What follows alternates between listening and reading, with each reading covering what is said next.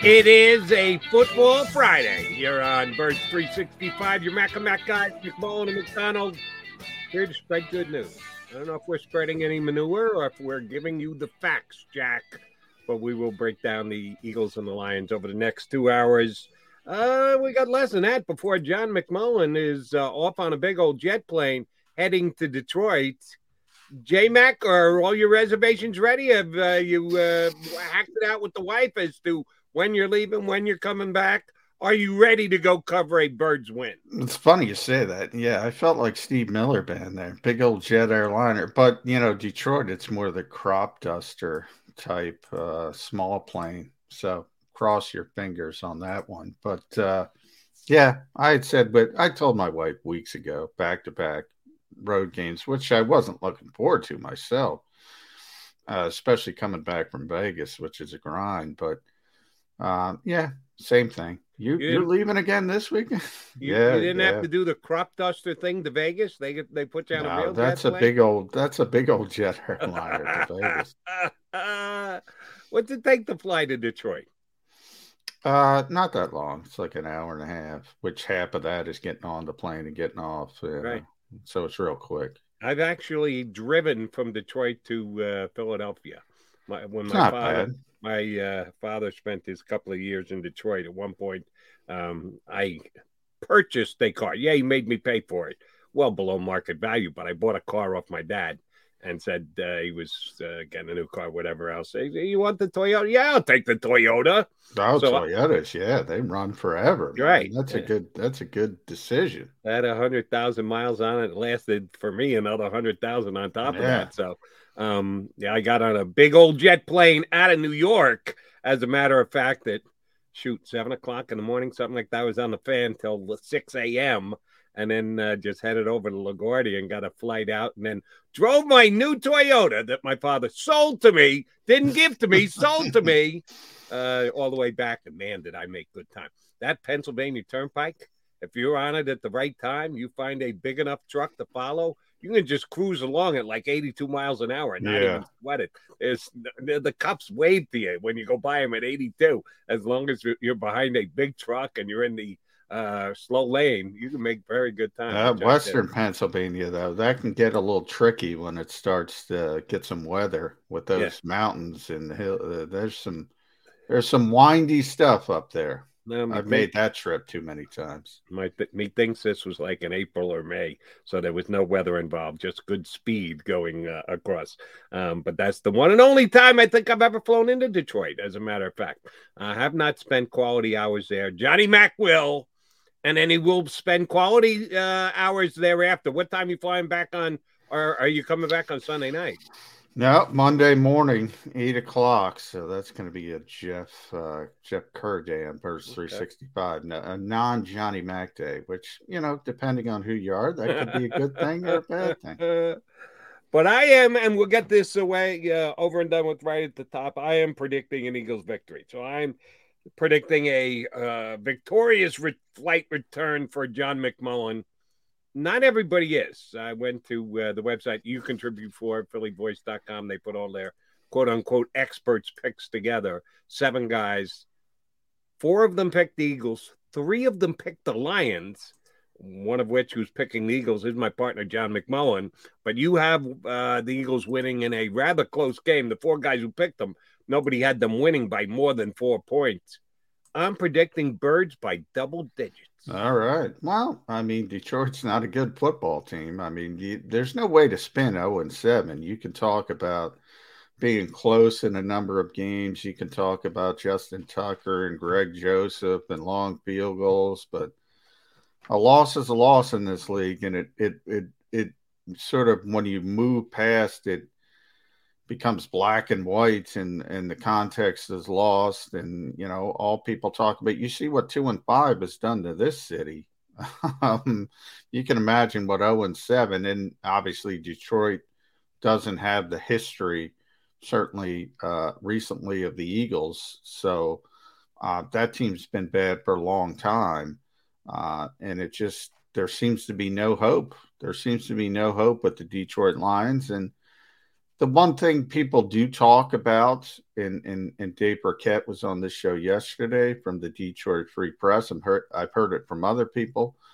They haven't stopped playing. They're playing for Dan Campbell, so that part is a positive.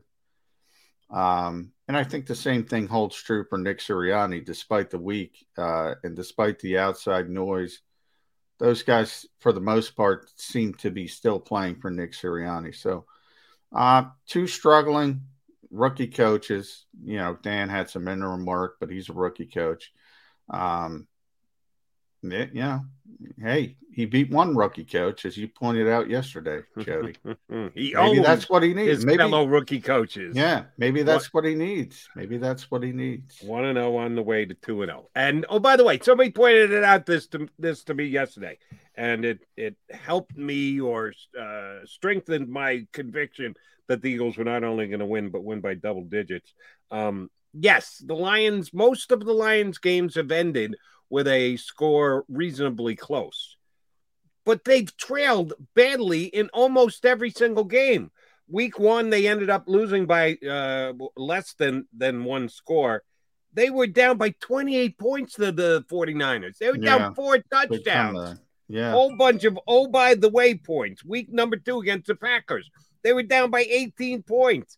Week number 3, in the game in which they had the lead and Tucker kicks the 66-yard field goal with the gun to beat them, they were down 13 points in that game. They were down 13-0. Where am I? I'm up to week number 5. Minnesota, same thing. They were losing. Yeah. I got it all written down here. The Bengals, they were down the whole game. They didn't even have their late run against the Bengals, who are a good football team. I think they're probably the most surprising team in the NFL. I certainly didn't think they'd make that leap forward, but they seem to be a really good team. That was they didn't have the late garbage time stuff there. Yeah, it's a fair point. Yeah, they were losing to the Bears 24-7 and the Vikings 16-6. Yeah. So much like the Eagles, because you and I have talked about this plenty, and I think it bears repeating. Jalen Hurts' stats actually look okay. They're not great, but they're not great. Okay. But some people make them out to be god awful, and they're not. Just see where he is in the rankings in the NFL. He's not at the bottom of the list.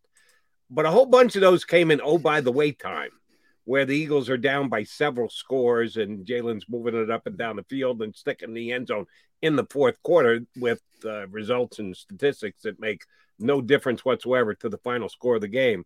Oh, the Lions do the same thing. They fall behind and they get a bunch of points. Oh, they made it look. They only got beat by. Well, they got beat. They're 0-7. The only thing I would say, you're right. Lose every week. You're right. The only difference is I would say that, and if you want to throw the Carolina game, because as I said, to me, the Eagles got outplayed by Carolina, but found a way to win the game late with a block punt, some big defensive plays, and Jalen Hurts made a few big plays to win that game. That's one where you say, okay, maybe you stole it a little bit, but then again, I thought they outplayed San Francisco and weren't able to make those types of plays. They lost that game, so that kind of evened out to me. The only thing I would say is that the Lions should have beaten the Ravens and they should have beaten the Vikings. I mean, they should have won those games and those comebacks, whereas the Eagles' comebacks a little bit more, with the exception of Carolina, as I said, a little bit more paper tiger-ish in the fact that they were never really in the game. I guess if you want to stretch it and say, if they stopped the third down against Tampa Bay, they would have had a chance to tie the game and gotten the football back, but they didn't even do that. So, I would say you're nitpicking, but I would say their comebacks are a little bit more paper tigerish than the Lions, at least in 2 games. That the 2 games they should have won, and that's still 2-5, even if they win them. Right, and those were, for me, could have won, not should have won. They were when you're down. Well, they certainly should have beaten Minnesota. They got that 2-point conversion with like 30 seconds left. I mean, the game's over, and they kick it off and they give up 2 big plays for being a stupid young team, and then they kick a long field goal. Now, the Baltimore game, anytime somebody hits a 66-yard field goal, even the greatest kicker of all time, that's you're kind of looking up and saying, "What have I done to you, God? What have I done to you?" And then if you listen to the people in Detroit, it probably should have been a delay of game on top of that, which would have made it a 71-yard field goal. They probably would have made that, by the way. So who cares? Tucker is just that good. You are correct about that. Here's the bottom line. They've lost every single week. They found new and inventive ways to lose, sometimes falling down by 28 points and making a run to get within a score. Oh, they lost. Grabbing a lead late like they did against the Vikings and then let the Vikings get a tie. And having a lead late and getting beat by a 66-yard field, they just plain lose. They find new ways to lose every single that week. I agree with. Yeah. I mean, there's something to say for that. I covered Denny Green way back in the day, and he was the first one. He's probably not the first one to say it, but he used to talk about preseason football, and he used to win preseason games. And I said, why do you care about winning preseason games? Now, he wouldn't play the players, but he would try to win the game late if it was close. With backup players, obviously, and he said winning is a habit, and so is losing, and he's right. I mean, once you start to lose, you see it all the time. Guys start, it's human nature. They start dipping their heads and they start looking for that other shoe to drop. Where's it coming? Oh, here we go again, and then it becomes a sort of self-fulfilling prophecy. So winning is a habit, losing is a habit. The first coach to ever sell me on winning preseason games being important, I remember it seems like only yesterday and was 30 years ago, was Dick Vermeil. That he always tried to win his preseason games, much like Denny Green.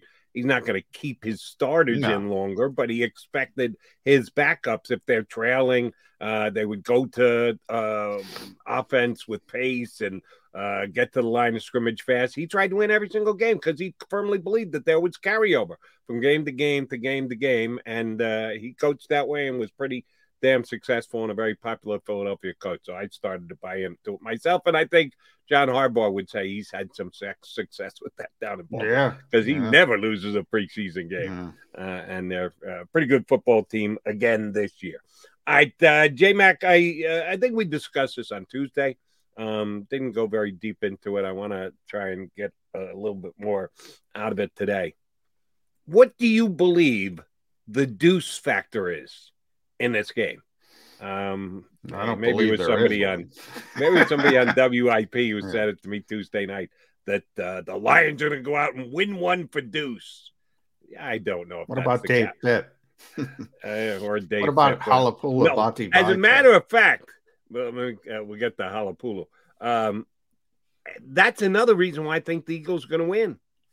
The Lions shot their load on their special team kind of out-of-the-box plays this past week against the Rams.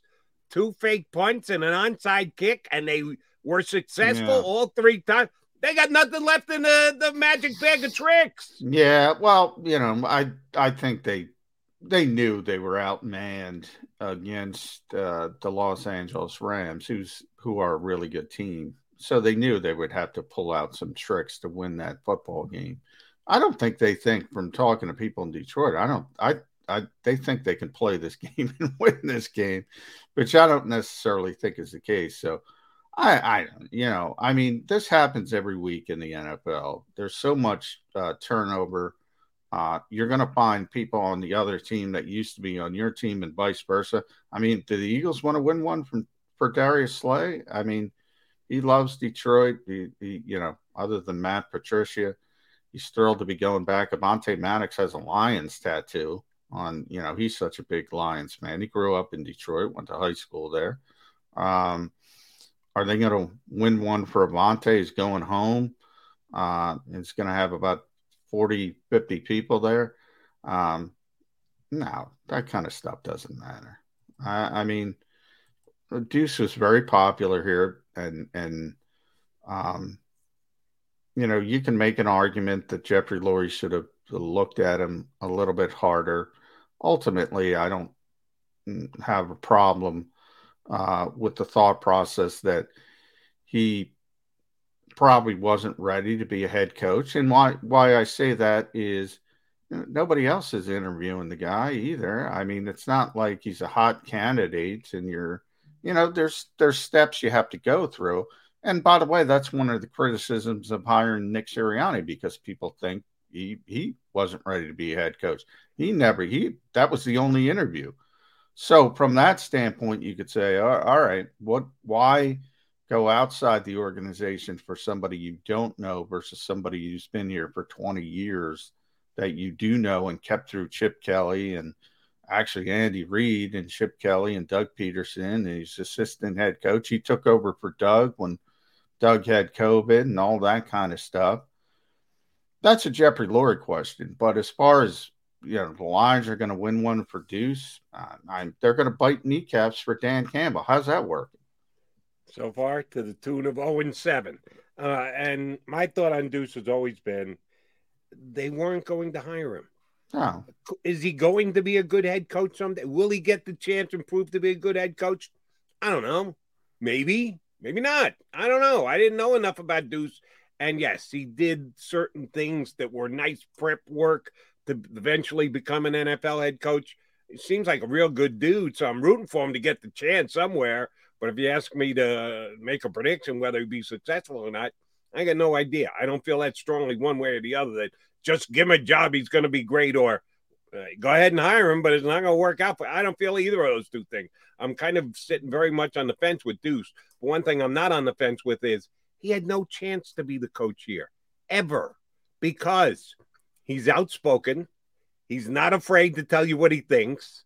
He's a take charge kind of guy. He believes that he can get the job done and knows what he's doing. The Eagles didn't want that as their next head coach. They wanted a very malleable guy. They wanted a guy that would grow like a flower, and they would be the ones tending the garden every single day, deciding exactly how the flower would grow.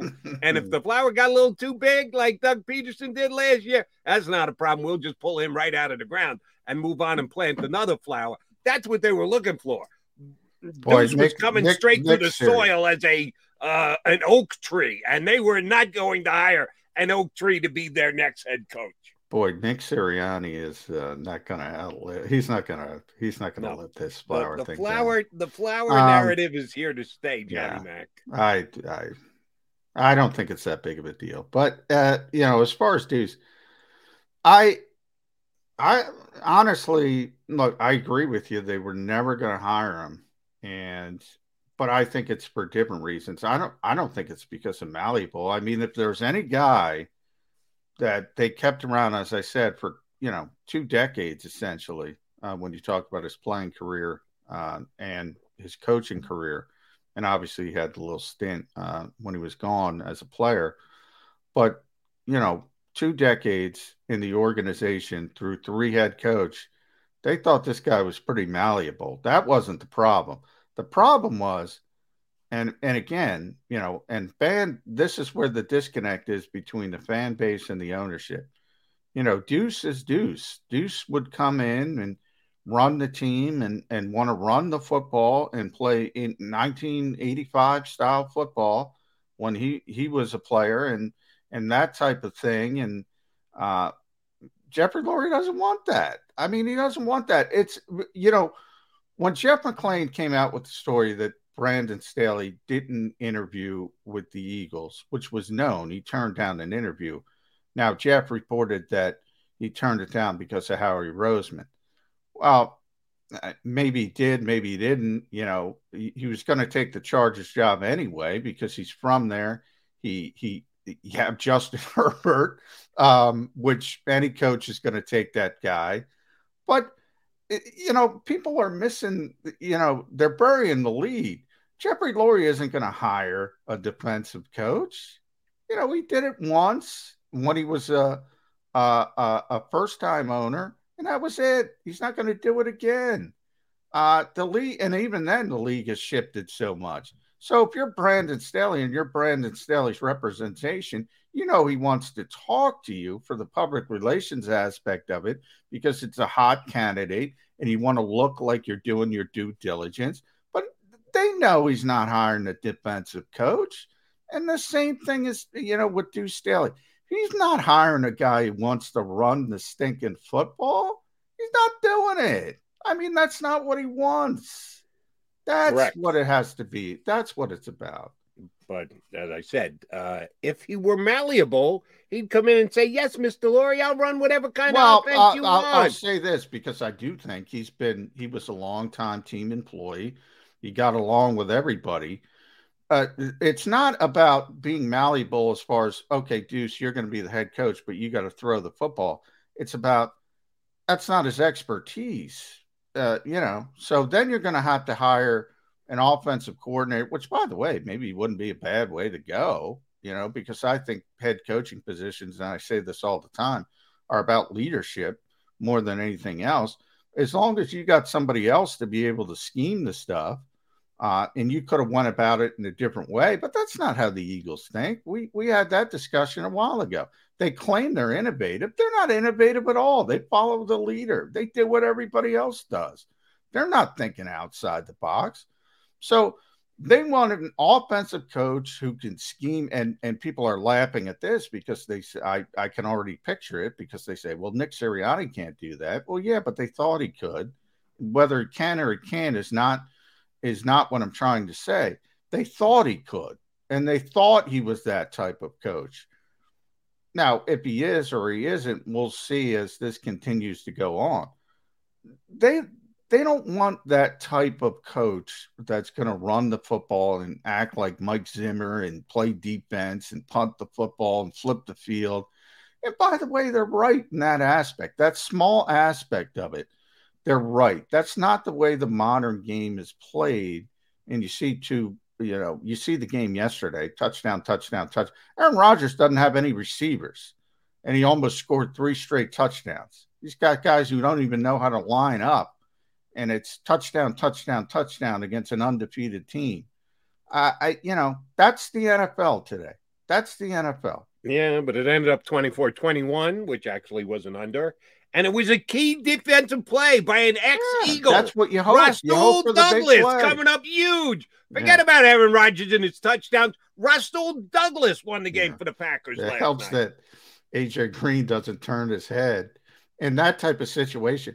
That's a veteran player. What were there, 14 seconds left? What does he think is done? It's a running play? What do you think? You're out of timeouts. They just used their last timeouts. God bless Rasul. I mean, he got lucky. The ball came his way, and he made a great catch. Yeah, nice catch. But, I mean, if A.J. Green turns his head, he's the GOAT. He's not the hero. Right. But if Russell Douglas drops that, we got a field goal, boom, going to overtime. That game still could be going on. Oh, he made a great catch. Yeah, Johnny on the spot. That was always Rasul. Rasul had good ball skills. He really did. He did. By the way, quick question. Then we got to take our first break, and Mr. Football Friday, Ed Kratz, is going to join us. Is that just a read route? With 14 seconds left, they're actually calling a play where the quarterback and the wide receiver don't know what each other are going to do. You're just hoping that they have some ESP going and they know exactly what path. Does that really happen in the NFL? Oh, my God. Go out and I'll get it to you? Oh, my God. Air raid, Jody. Air raid. Where does Cliff Kingsbury come from? You got to be on the same page. That's all you do. I tell you this all the time. What do you practice? That's what you run in the game. And that's why people think Arizona's offense is not sustainable long term. Now, that's a different argument. Some people think it is. Some people think it isn't. But that's modern football. That's modern football. You saw it, and there's good to it, and there's bad to it. Right. And my take is, I get it. And if it can work for you, and shoot, they were undefeated before last night, so it's working pretty damn well, and they're scoring a lot of points. 14 seconds left, you got to put it aside and go back to old school football, call a play, run a play, so the receiver knows what he's doing, the quarterback knows what the receiver's doing, and you don't have A.J. Green never turn his head. on the last offensive play of the game. You don't run what you don't practice, Jody. You don't play air raid in practice and run old school football in the game. And that's poor practice on Cliff Kingsbury. You got to be able to now say, guys, we're going to air raid it 90% of the time. But with 14 seconds left on the 3-yard line, we got to have a designated play. Sorry, Cliff, that's bad practice habits on you. Even though he's incorporated Zach Ertz pretty quickly. 4 catches last night. Yeah, Zach looks like he's been a Cardinal. Maybe he's an air raid guy. I don't know. He looks faster. Yeah, all of a sudden he looks quicker and faster. Got a little something extra in his giddy up. All right, we're going to giddy up on out of here. Coming back with our bud, Ed Kracz, Johnny's co-worker at Sports Illustrated. He's going to join us on a Football Friday here on Birds 365.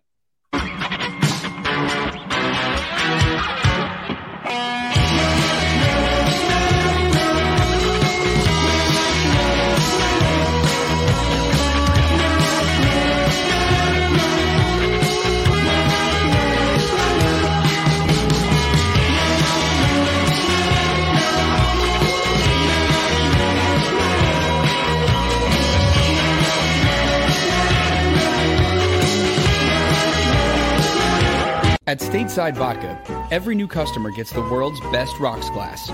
Free. What's that? A rocks glass? You're telling me that bottle is cut in half? You could say that. Holy shit. And you're telling me I can get one of these glasses for free? That's right. 1 free rocks glass per customer with each first-time purchase of Stateside Vodka. So good, it just disappears.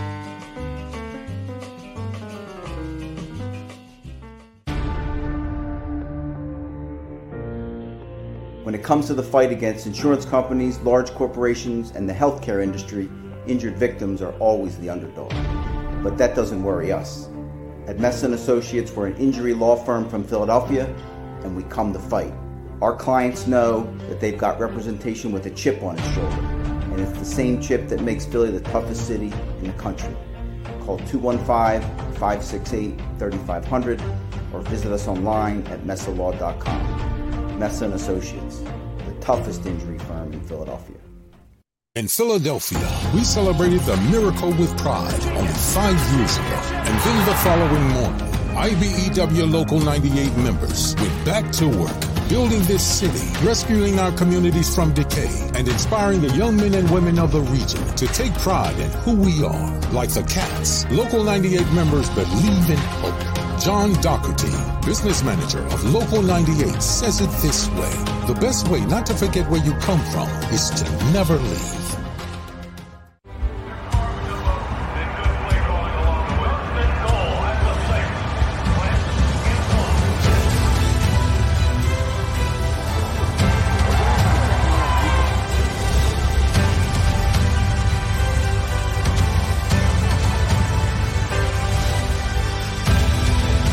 Field of life, First Trust Bank is there for you. Champions on 3. 1, 2, 3. Because Philadelphia dreams deserve a Philadelphia bank. Go for the midnight dares. Go for the game. Go for the hits.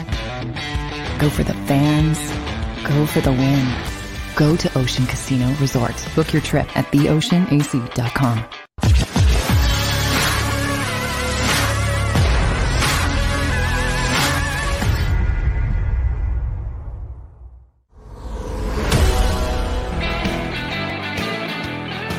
Johnny Mac, I'm Jody Mac. That makes us Mac and Mac. That makes it Birds 365. As you can tell, it's just the 3 of us for now. We'll pull the curtain back a little bit on how this stuff works on this show, other shows, whatever. Yours truly gets us in and out to break. And I feel badly when we ask someone to come on at a specific time and I see their face pop up and they're ready to go. And then we have to go to break. Yeah, and they've got to sit there for 3.5 minutes while we sell Stateside Vodka. And I feel bad. So that's why every once in a while I will anticipate and I will throw the break before I actually see our next guest face pop up as joining the stream. And then you hope that their face pops up joining the stream so that when you come back and you just, hey, look who's here with us. It's our buddy Ed Kracz. Kurtz, you know where I'm going. Yeah. and we haven't been able to run down Mr. Kratz I yet. think he's sleeping. You think he's sleeping? He went to sleep on you. Your buddy, your boy, your partner. You've been dancing with Kratz a hell of a lot longer than you've been dancing with me, doing your little videos together. He just blew you off. What the hell? Hey, man, it happens. This is a busy time of year.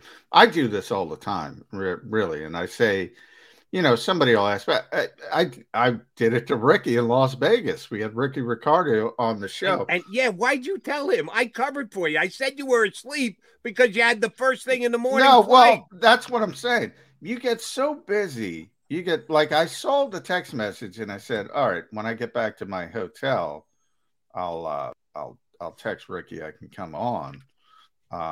And I just totally forgot because I'm doing other stuff and I'm doing, I'm writing and then bang, and then you feel bad afterwards.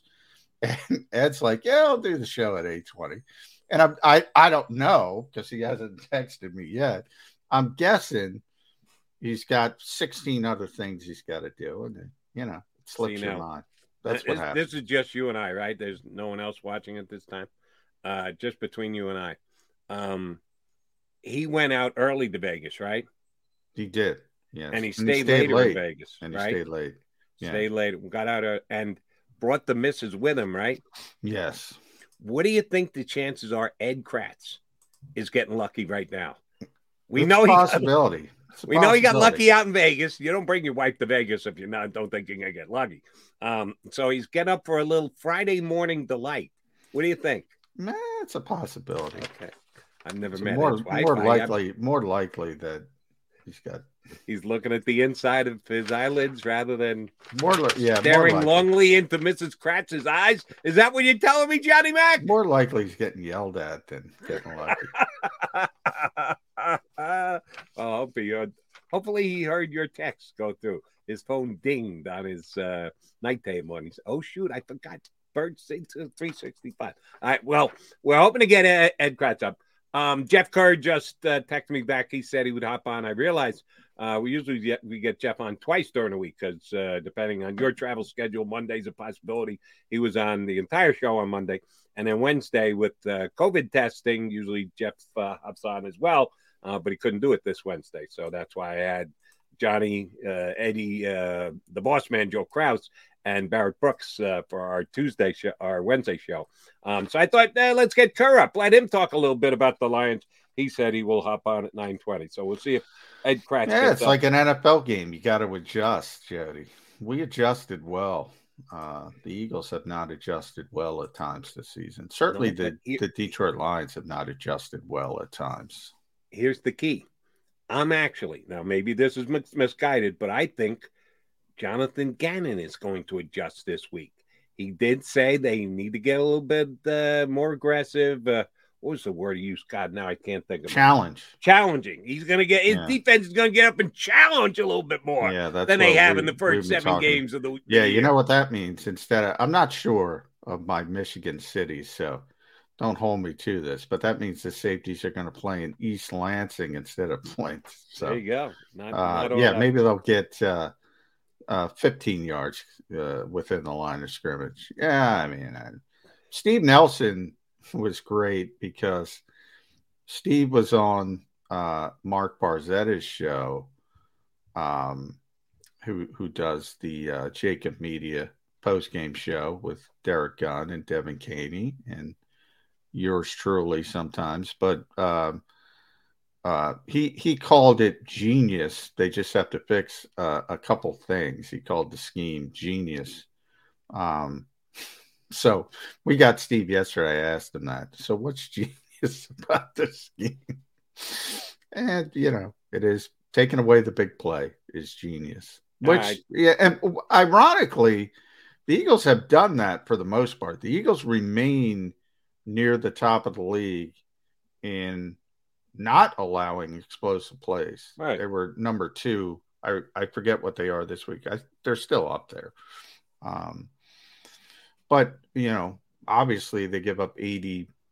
Last week it was 90% completion percentage. There's got to be a happy medium there. There's got to be a happy medium there. And they haven't been able to find it yet. And I'd come up a little short of calling it genius, but if that's what Steven Nelson sees, so be it. Here was a question I was hoping we get Ed on because I wanted to put them and you as well.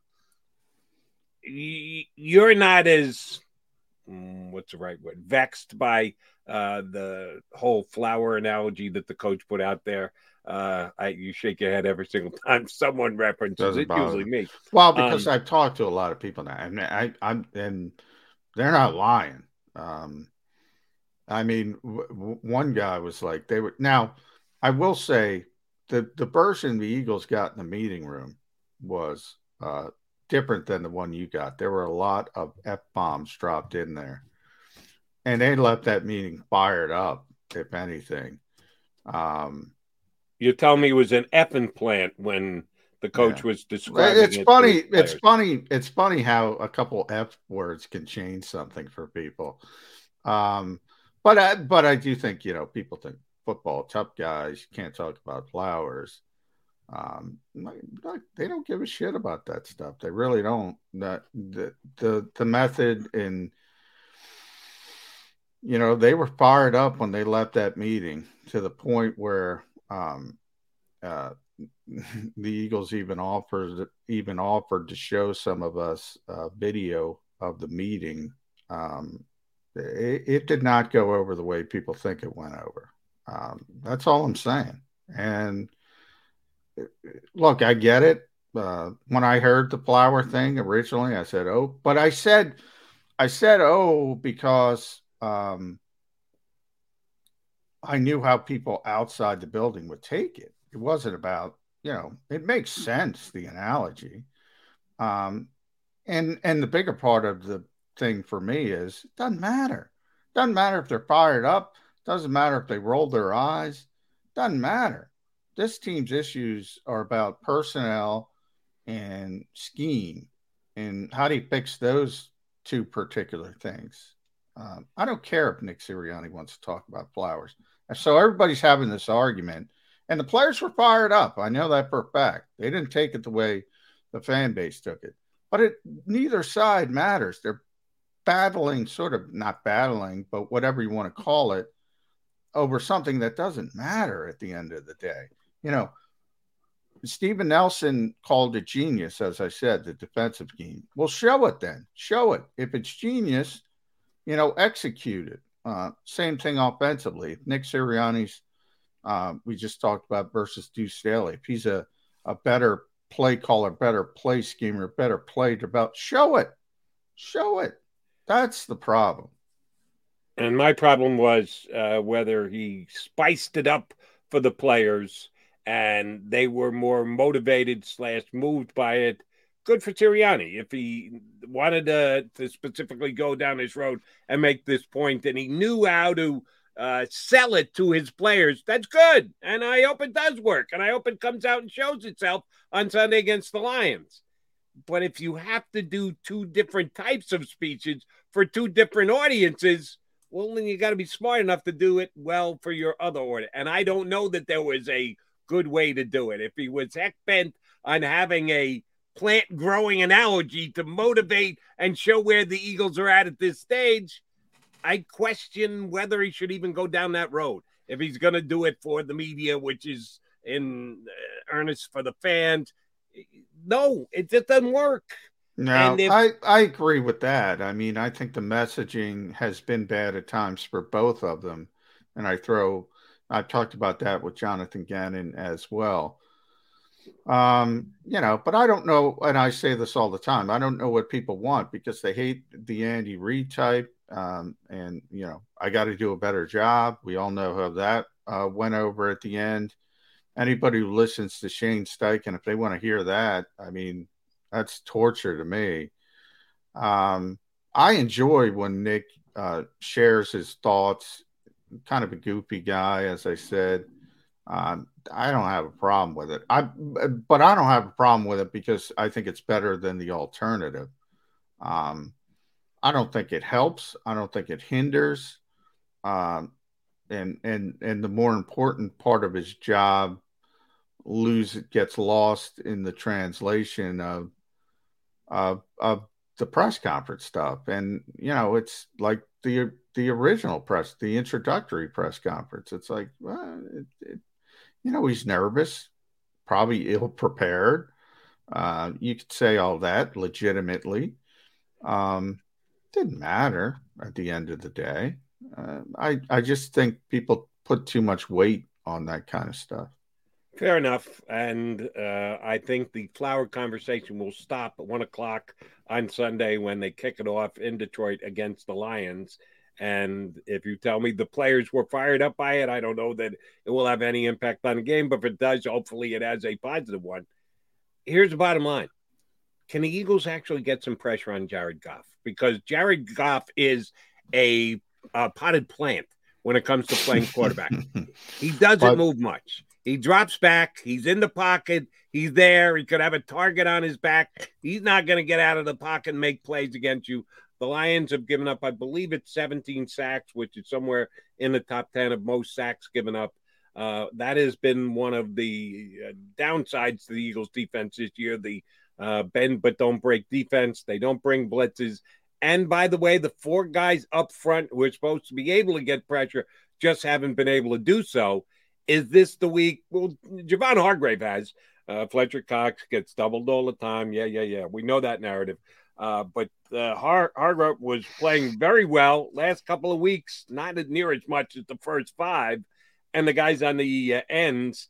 Eagles going to get any pressure on a very hittable Detroit quarterback in Jared Goff? Yeah, one of the things I learned about the Lions, you learn things each week when you delve into the team that the team you cover is playing. And one of the things I learned about the Lions is they throw everything underneath. I mean, their 2 best receivers are a running back and a tight end.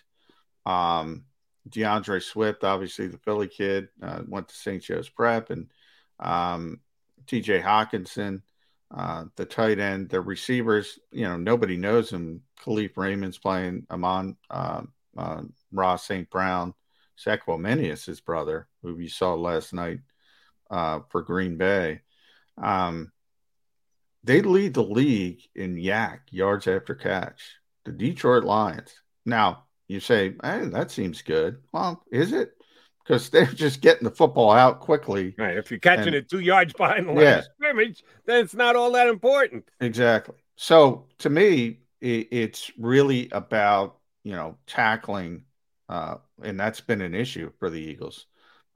So, if they get that swing pass to Swift, you got to get them down quickly. But if you're looking for that big sack game, and I know everybody wants that big sack game, I don't think it's coming again because Goff's getting the ball out quickly. And you mentioned the number of sacks. They don't have a great offensive line, especially not great since they lost their best player by far is Ragnow. He's out. He's one of the best centers in football. Sewell's getting better, but he's a rookie, obviously, and you know how rookies tend to struggle. It's not a great offensive line, but they don't allow you to get a high number of sacks. All right, we are the Mac and Mac guys here on Birds 365. We know Jeff Kerr's going to join us in hour number 2. We're still waiting for Ed to wake up. We're waiting on Ed Kratz to join us. We'll take a quick break. Maybe Ed Kratz will be here with us when we come back next here on Birds 365.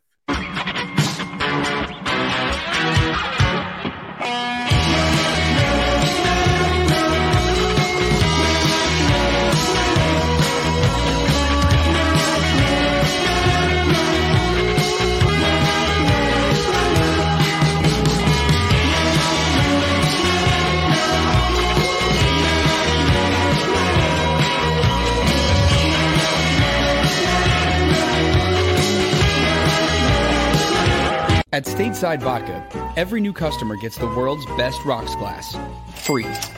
What's that? A rocks glass? You're telling me that bottle is cut in half? You could say that. Holy shit. And you're telling me I can get one of these glasses for free? That's right. 1 free rocks glass per customer with each first-time purchase of Stateside Vodka. So good, it just disappears.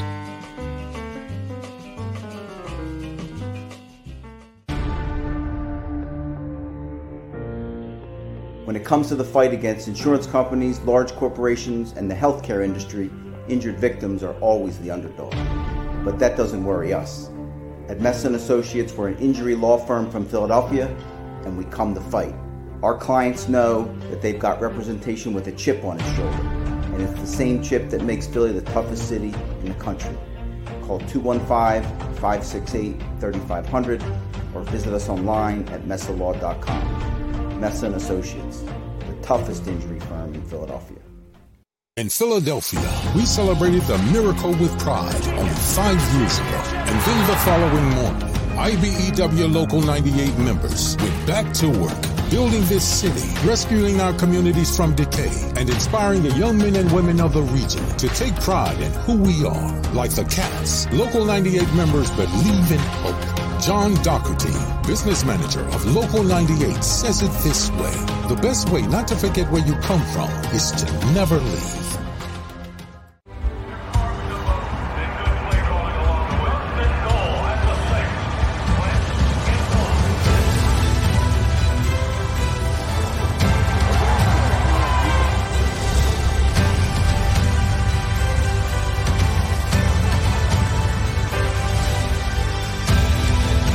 Field of life, First Trust Bank is there for you. Champions on 3. 1, 2, 3. Because Philadelphia dreams deserve a Philadelphia bank. Go for the midnight dares. Go for the game. Go for the hits. Go for the fans. Go for the win. Go to Ocean Casino Resort. Book your trip at theoceanac.com.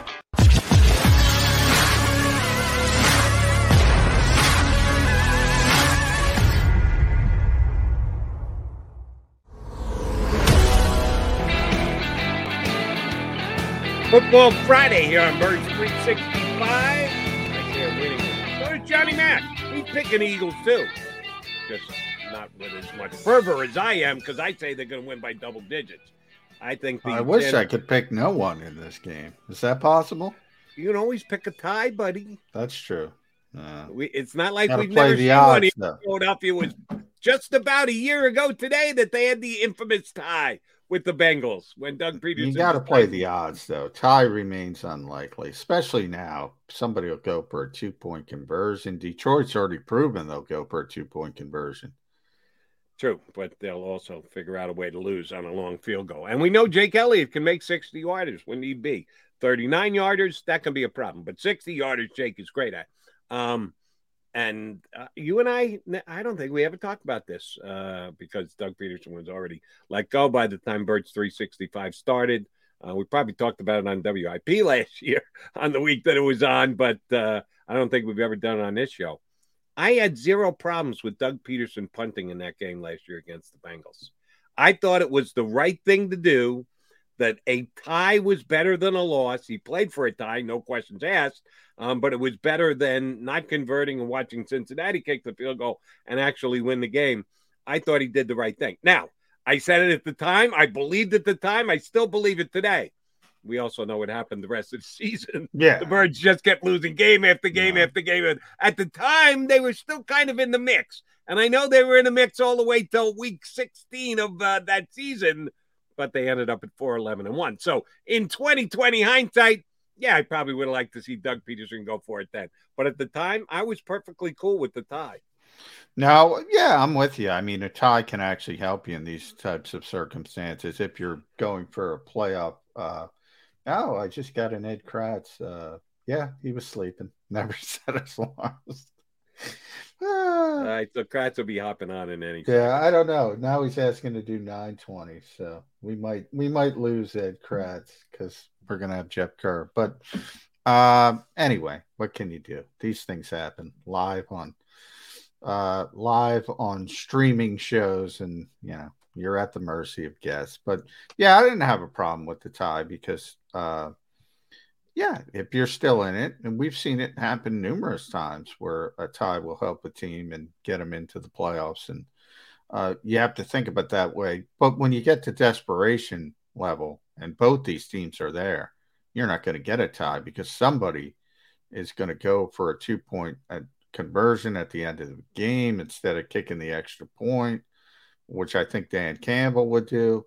I wonder if Nick Sirianni would do that. I think Nick Sirianni would play for the tie, but in that particular situation. Yeah. And oh, by the way, Doug was a very aggressive coach when it came to 2-point conversions going forward on fourth down. I mean at the end of the game, not the exact Cincinnati in overtime, but if like Detroit had a chance to tie in Minnesota with 30 seconds left, they could have kicked the extra point and tied the game, went to overtime. They decided to go for two, made it, and lost the game anyway. Right. I think in that type of circumstance, where you're looking at a tie with an extra point late in the game, I think Campbell would go for it again, so you wouldn't have a tie. I'm wondering if Nick Sirianni would do that. You know, at the desperation level, maybe you'd do it. I don't think he'd do it if he were 4-3, say. My guess would be he would kick the extra point and leave it to the genius scheme that is Jonathan Gannon's defense. Just a guess on my part. All right. Again, pulling back the curtain. Text Kratz and tell him get his finely trimmed beard on this show because we need him. And even if it's just a 10-minute segment, I want to get him on record because he's been more optimistic than you, maybe even more optimistic than me. He's way more optimistic than me, but he picked the Eagles typically, but he picked the Eagles to lose this week. Really? Then I want to hear him. Get him on the line. Text his, you know what? Get him on here. We need him to hop aboard. I'm going to ream him if he's picking against the Eagles. But here's good news, Eagle fans. If you're looking for good news, in addition to the Eagles winning on Sunday, which in this specific conversation might not be good news, the Eagles' other potential first-round draft picks, I think, will be enhanced this week. The Miami Dolphins play against Buffalo Bills. A little bit of a mismatch. Those two teams have already met this year, and it was blowout central. The Bills have beaten the Dolphins, I think it's 6 out of the last 7 times they played. Josh Allen has stone cold owned the Dolphins. I think it's going to be a competitive game. That's one of the games I would play this week. I would definitely take the Dolphins plus 13.5 points, get almost 2 touchdowns. Tua Tagovailoa, open edition for the Philadelphia Eagles and or anybody else. If the Deshaun Watson trade should get done either, I guess it's going to be Monday. As of today, if it doesn't get done today, won't get done on Saturday and or Sunday. They may get it done on Monday. I think Tagovailoa will have a good game on Sunday and tease us all that he could be a guy who could be acquired. But I do think the Dolphins are going to lose, which is going to help the Eagles as far as the status of the Dolphins' first-round draft pick. And Carson Wentz against the Titans, I'm surprised. They're actually a favorite in that game, Johnny Mac. They're playing well. They're a one-point choice over the Titans. Now, I guess the line of thinking is a little bit of a letdown for the Titans because they've won the big games that they have the last several weeks. Not in a division game, not with the team that's closest to you in the standings in your division. You think Tennessee's going to have a letdown this week and Carson Wentz is going to make it 3 in a row? I don't know, but I think it's good if the Colts win, you know how I think. I think, you know, what the Eagles want to happen when it comes to the draft picks is, you know, have 2 in the top 10, which is going to be Miami's pick and their pick, their own pick. And then they want Indianapolis to be in the 16 to 20 range. And then maybe I'm talking about people that want them to take all 3 first-round picks and want them to use them all. If they have 3 near the top 10, and I'm not even getting to at what point will Indy shut down Carson Wentz if they, you know, have a top 10 pick. They're not going to use 3 top 10 picks. The money and when guys are in that range, they would just trade one of them most likely for a 2023 first round pick, go back and do something of that nature. If you want them to keep them all, you need Indianapolis to win some games. See what I think trading for potential first round picks, and I'm probably not giving Howie Roseman the proper credit that he deserves because if Howie's been good at anything, it's been playing the draft pick game. Now, it's one of those things that if you make the wrong bet, it doesn't matter. You can make the right craps roll, but if you don't have the right money on the right number, well, then you don't get paid. No matter how good you look, it doesn't much matter. Howie Roseman's real good at maneuvering around the draft board, but then they don't pick the right players. So it kind of goes by the board. But I think trading for a future first-round draft pick, a current one that you have for a future one, that's a losing proposition because you never know where the pick is going to land. You say that they'll trade one of their own pick. They might end up trading their own pick if they keep the top two and use both of them, and that's the Colts, or they trade the Colts pick if it turns out to be one. Yeah, but then what happens if you trade the 16th pick of the draft and the team you traded to turns out to be very good and you're getting back in exchange the 28th pick in the draft? That does not look well. That does not bode well.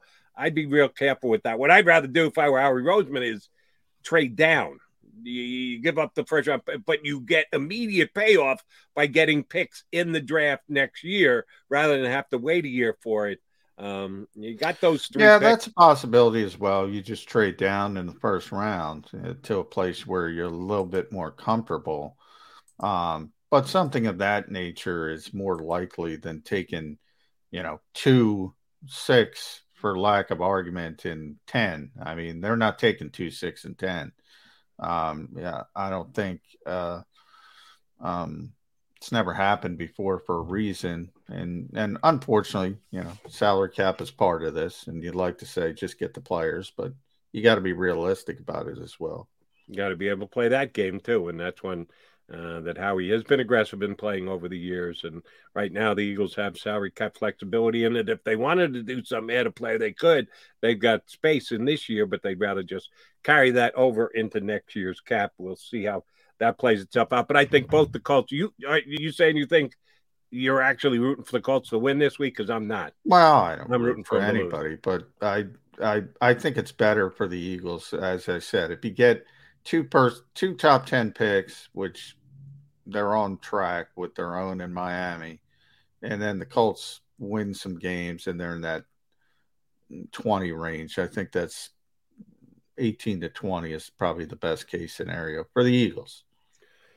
I think it'll be in the high teens, but that's okay. And by the way, I don't think they beat the Titans this week. I got strong feelings about a bunch of games in the NFL this weekend, one of which is the Eagles. I've got them winning by double-digit points at some point. There he is. There he is. In. Yeah. All right. We can spend a couple. Oh, that's what he needed. That's why he wasn't ready to come on. He hadn't had his coffee yet. Kratz needed his coffee. That's why he's hopping on with us now. Wiping the eyes. See, that was my guess. Yeah. Cody had a much more intriguing guess. I'm like, Ed probably just, because the same thing happens to me. I did it to poor Ricky Ricardo. I was telling Jody. I was going to get back to my hotel room in Vegas and text Ricky and say, "Oh, come on." I just totally forgot. I just totally spaced it off. We get a lot of requests this time of year, so I'm assuming Ed just spaced it off. Well, I wish I had some better excuse, guys. Like I hit the Powerball or something really good and juicy. Well, Jody had a good one. You were getting lucky. That's what he had. I thought this was just a carryover from your weekend foray in Vegas, that the missus was still amorous. It was almost a week we were out there, Jody. It felt like a month. We went out early and came back late, but man, I feel like I've been gone for a month. I'm still catching up. Let's put it that way. We're glad you caught up with us for at least a couple of minutes. Yeah, thank you. McMullen tells me you're picking the Lions. I just can't get sucked back into this Eagles trap. I mean, I picked them last week against the Raiders and, paid the penalty there. It was a blowout. And I just think the Lions are playing really good football, better than what the Eagles are playing. 0-7, Ed. How can they be playing really good football and be 0-7? The best 0-7 team in the NFL. The only 0-7 team in the NFL. They're the worst friggin' team in the NFL. Yeah, listen, I know. And you look at the rosters, and clearly the Eagles have a better roster, but the Lions are going to get off the schneid one of these days. They're not going to go 0-16. I don't think. I don't think.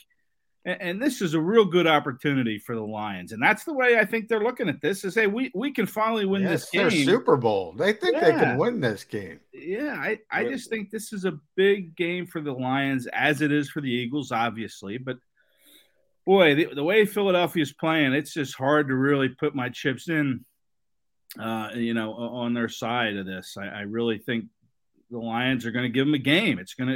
They've lost a couple games by field goals. I think this is the game where the Lions are going to win by a field goal. Well, it wouldn't surprise me.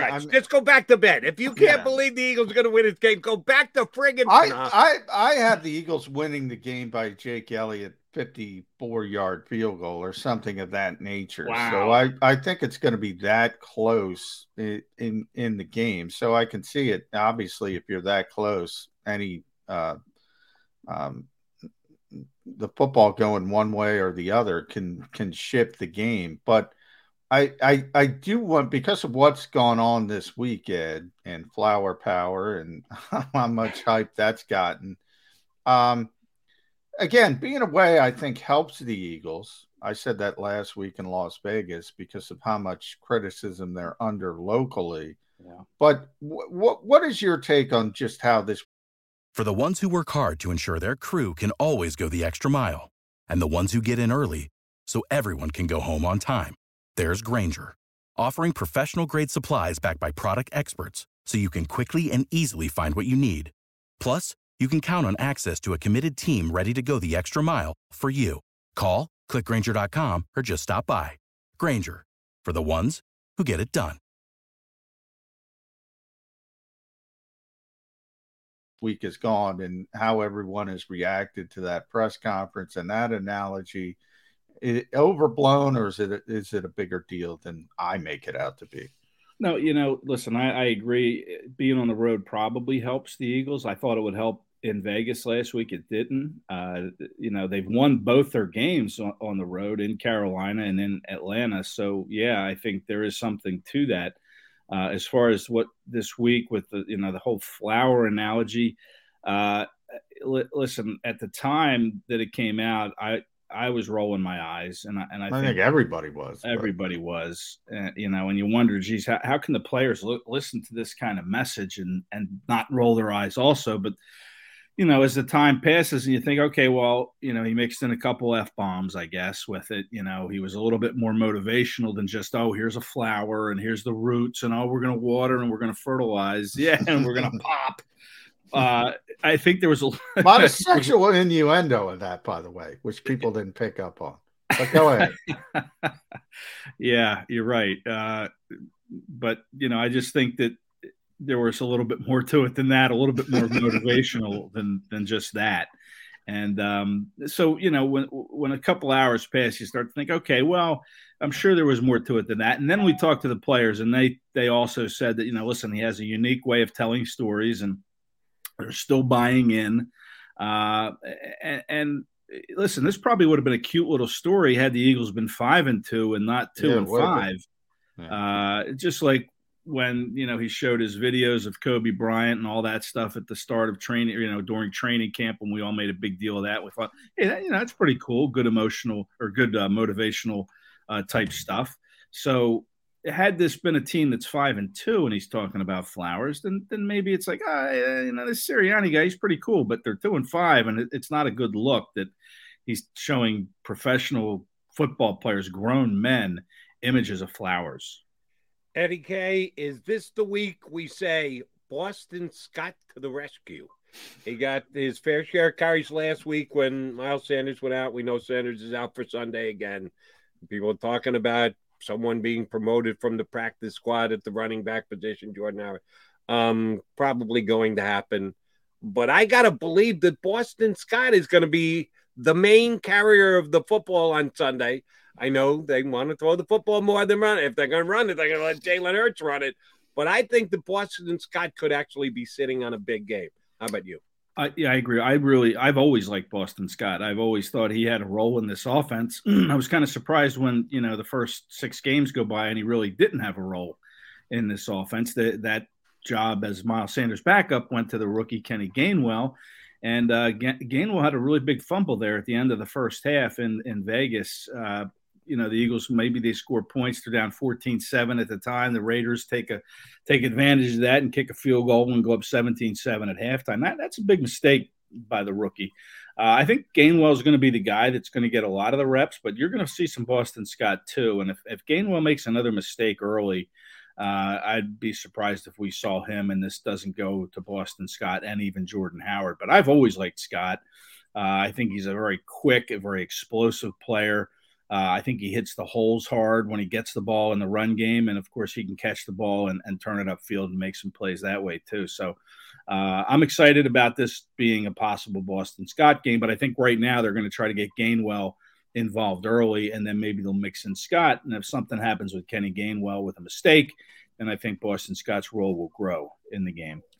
Well, I'm going to tell you guys why this is not going to be a Boston Scott game. Well, two reasons, actually. One is it's not the New York Giants. Then we know that's when Boston shows up, again, when the Giants are on the schedule. But the second reason, the more important reason, is you go back to week 2 in San Francisco, they were down 2 starting corners, and we all know how Nick Sirianni went about that, and it didn't work. Now, this week, the Lions are already down 2 starting corners, so they're playing 2 rookie free agents, Jerry Jacobs and A.J. Parker in the slot.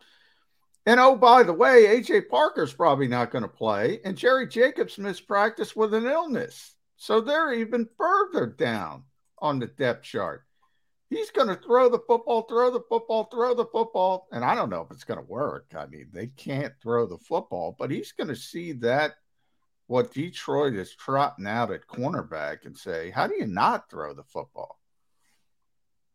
Well, that's good points. But listen, this Sirianni tried to run the ball in Vegas. He came up under center a few times to try to run the ball. I think he's going to try to run the football at least a little bit. I know the Lions are short-staffed at the corner position, but I just think he's going to try to run this ball, and I think he's going to try to control the game and assert some physicality on the Lions. I mean, to just go back to what was not working in previous weeks after, let's face it worked a little bit. The Eagles ran the ball pretty well against Vegas. They just fell behind by so big of a number that they really couldn't keep doing that. So I think that they're going to try to run the ball. I really do. I think, Sirianni sees that that's what they kind of need to do to get this offense going now. How much he runs and versus the throw, I don't know, but I think they're going to try to run the ball a little bit more than they have in the past and not just rely on the throw. And even in the throwing game, even in the passing game, John, I think Boston Scott has a role.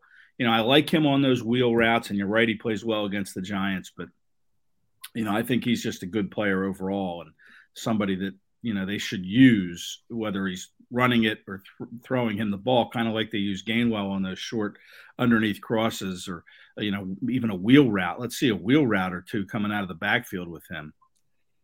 The Eagles will be up 14-3 at the half, knowing they're getting the ball at the second half because they'll win the toss, and of course they will defer. But despite that, they get up 14-3. And I don't think even Jeff Lurie can complain if you're up 14-3 at half and you start your second half, come out, run the football down the other team's throats. Yeah. Milk the clock up 14-3. Listen, I know people don't like to run the ball, but look at the Packers last night in that, against the Cardinals. I mean, they ran the heck out of the football. I know they didn't have any wide receivers and stuff. They were down everybody at wide receiver. Yeah, but boy, those 2 running backs they had ran hard, and the Eagles have running backs that will run hard. I just like, I know you're not going to win a game by running the ball, though the Packers kind of showed that you can. But I just think that there's a physicality. I think Brandon Staley said that when he was asked about the running game, the coach out in Los Angeles who brings his Chargers here next week, that you need that running game to bring the physicality to your offense. And, I agree with that 100%. And listen, the Eagles, by not running the ball, whether it's Jeffrey Lurie's edict or, just the way Nick Sirianni likes to play, they're making a mistake. I think they need to find ways to run the ball at least, 15 times a game, if not more. And And that's more than just Jalen Hurts, running for his life, scrambling, on a pass play. I want to see these designed runs, and I want to see them assert their physical. This is a big offensive line that they need to take better advantage of. Yeah, I wonder if you think about, obviously the Packers, as you mentioned, Ed, no Devontae Adams, no Scantling, no, Alan Lazard didn't play as well. So they were down to their 4th, 5th, and 6th receivers. And oh, by the way, Aaron Rodgers can still make some plays. But you're right, they went run heavy. My question is, do you think the shareholders went to Matt LaFleur and said, you can't win the football game that way? Because that's what Doug Peterson and Nick Sirianni got to deal with. So that part of it is, you're right. You need to have some balance. I don't think there's any question about that. The balance has come from Jalen Hurts, though. It's a non-traditional running game. The Eagles have actually been pretty effective running the football. It just comes from the quarterback. So what makes that less important than just turning around and handing the football off, or is it just as important? Well, I think, again, if you're pounding the ball up the middle or just going off tackle, I think it allows your offensive line to get a little bit more physical. If you're just letting Jalen Hurts, run from out of the pocket, you start out as a pass blocker, and then all of a sudden you have to become a run blocker. Let's just see these guys fire off the ball. Dickerson's a big guy. Obviously, Lane Johnson is, Jordan Mailata, Driscoll and Kelsey, not so much, but they can run block, and to just let them come off the line, knowing that they're handing the ball off and not counting on Hurts to kind of sweep left or right, or, which he does. That's how he picks up his yards, is out of the pocket. And I just want to see a traditional handoff and assert some physicality and mix things up and keep things balanced.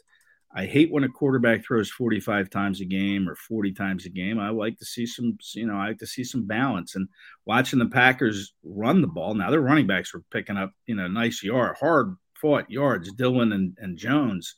That was fun to watch. I like to see that punishing style. And people say, oh, well, the screen game is an extension of the run game. I mean, no, I guess it is in one respect, but in the other, it's not that physicality that you like to see your offensive line assert and dominate up front and get confidence, and wear on a defensive line, wear them down. So the pass rush isn't as effective in the 4th quarter or the 3rd quarter even. So, I hope that Nick sees that after, first 7 weeks of the season as a rookie head coach. I hope he sees that and understands that, and Lurie lets him do that. Even though I'm rooting for and kind of predicting a Boston Scott pretty big game, I'm also hoping for a big Devonta Smith breakout here. And other rookie wide receivers are doing more than Devonta Smith. He gets a touchdown on his first ever grab in the National Football League, and we're waiting for touchdown grab number 2. I watched Cooper Kupp just destroy this defense last week to the tune of 150 yards. Could this be Devonta's big breakout week?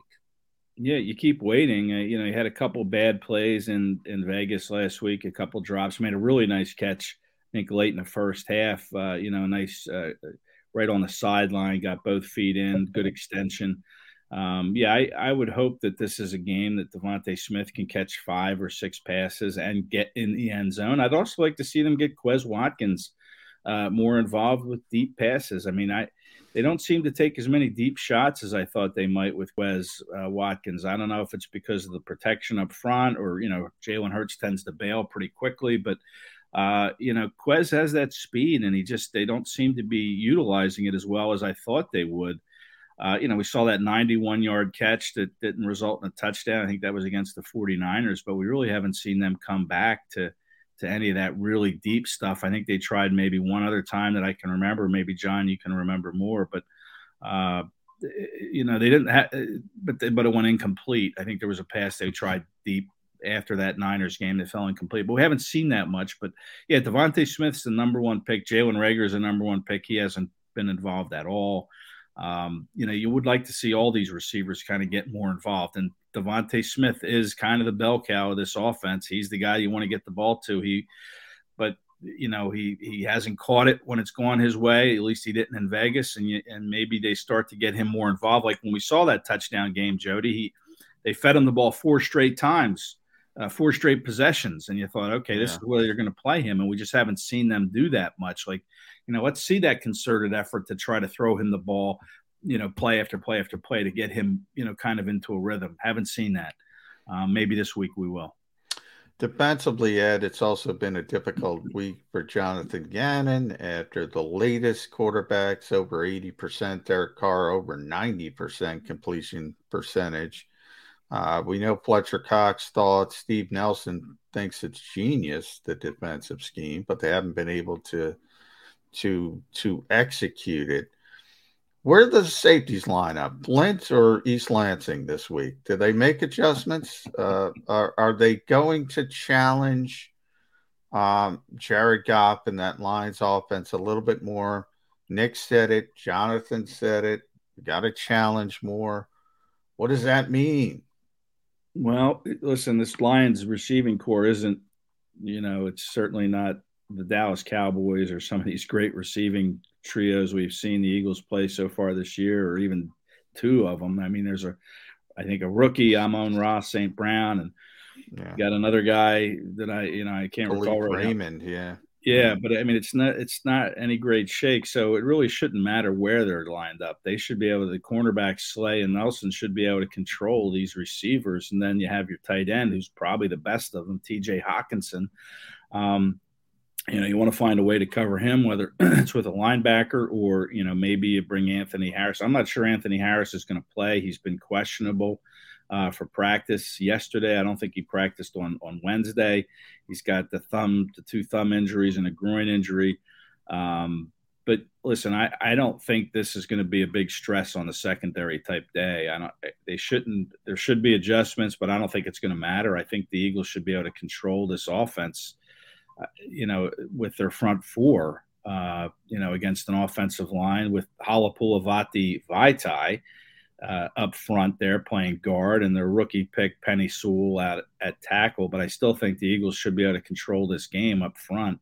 The Lions are an offense that haven't scored more than, I think, 19 points. You mentioned yesterday, I think, John, to me. Yeah, since week 1, yeah. Since week 1, they haven't scored over 19 points. So I think, you should be able to control these receivers with your corners and let your safeties kind of play wherever they're going to play, and it's not going to matter.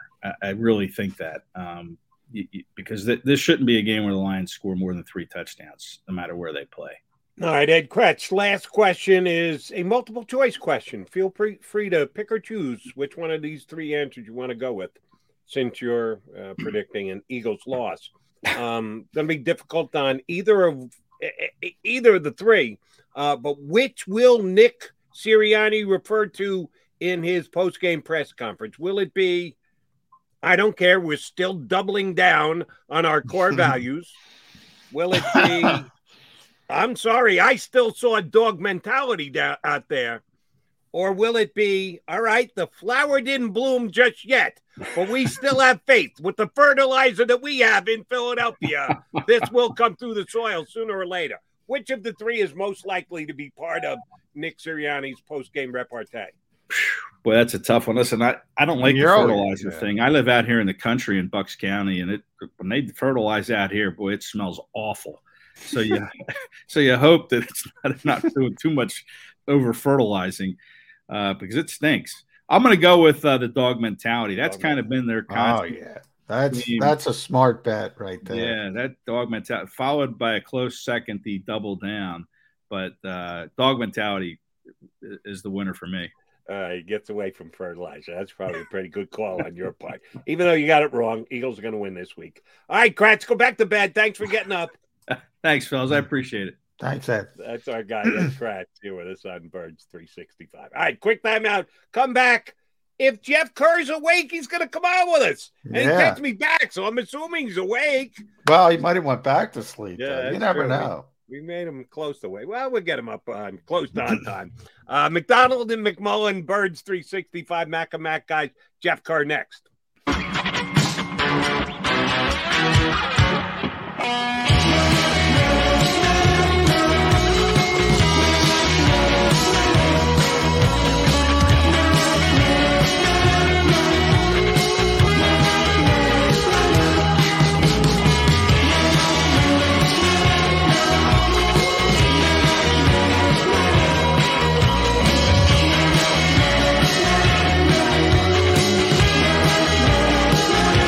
At Stateside Vodka, every new customer gets the world's best rocks glass, free.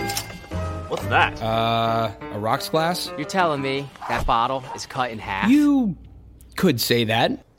Holy shit. And you're telling me I can get one of these glasses for free? That's right. One free rocks glass per customer with each first-time purchase of Stateside Vodka.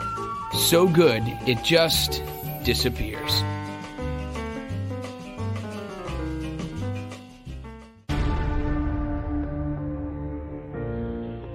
When it comes to the fight against insurance companies, large corporations, and the healthcare industry, injured victims are always the underdog. But that doesn't worry us. At Messa & Associates, we're an injury law firm from Philadelphia, and we come to fight. Our clients know that they've got representation with a chip on its shoulder, and it's the same chip that makes Philly the toughest city in the country. Call 215-568-3500 or visit us online at messalaw.com. Messa & Associates, the toughest injury firm in Philadelphia. In Philadelphia, we celebrated the miracle with pride only 5 years ago. And then the following morning, IBEW Local 98 members went back to work, building this city, rescuing our communities from decay, and inspiring the young men and women of the region to take pride in who we are. Like the Cats, Local 98 members believe in hope. John Doherty, business manager of Local 98, says it this way: the best way not to forget where you come from is to never leave.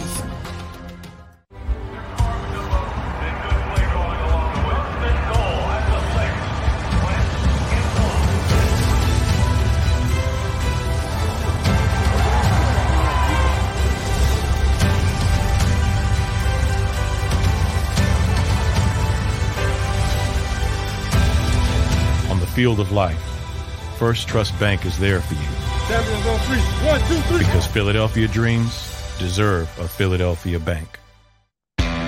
Go for the midnight dares. Go for the game. Go for the hits. Go for the fans. Go for the win. Go to Ocean Casino Resort. Book your trip at theoceanac.com.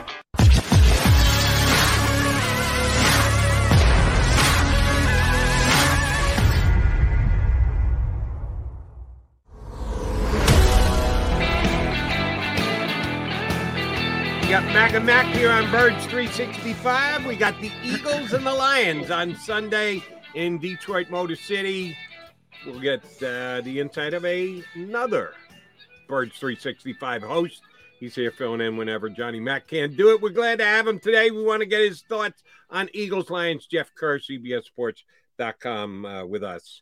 All right, Mr. Kerr, you've had all week to think about the Eagles. We had you on Monday. Unfortunately, licking the wounds of the Raiders' loss in Vegas.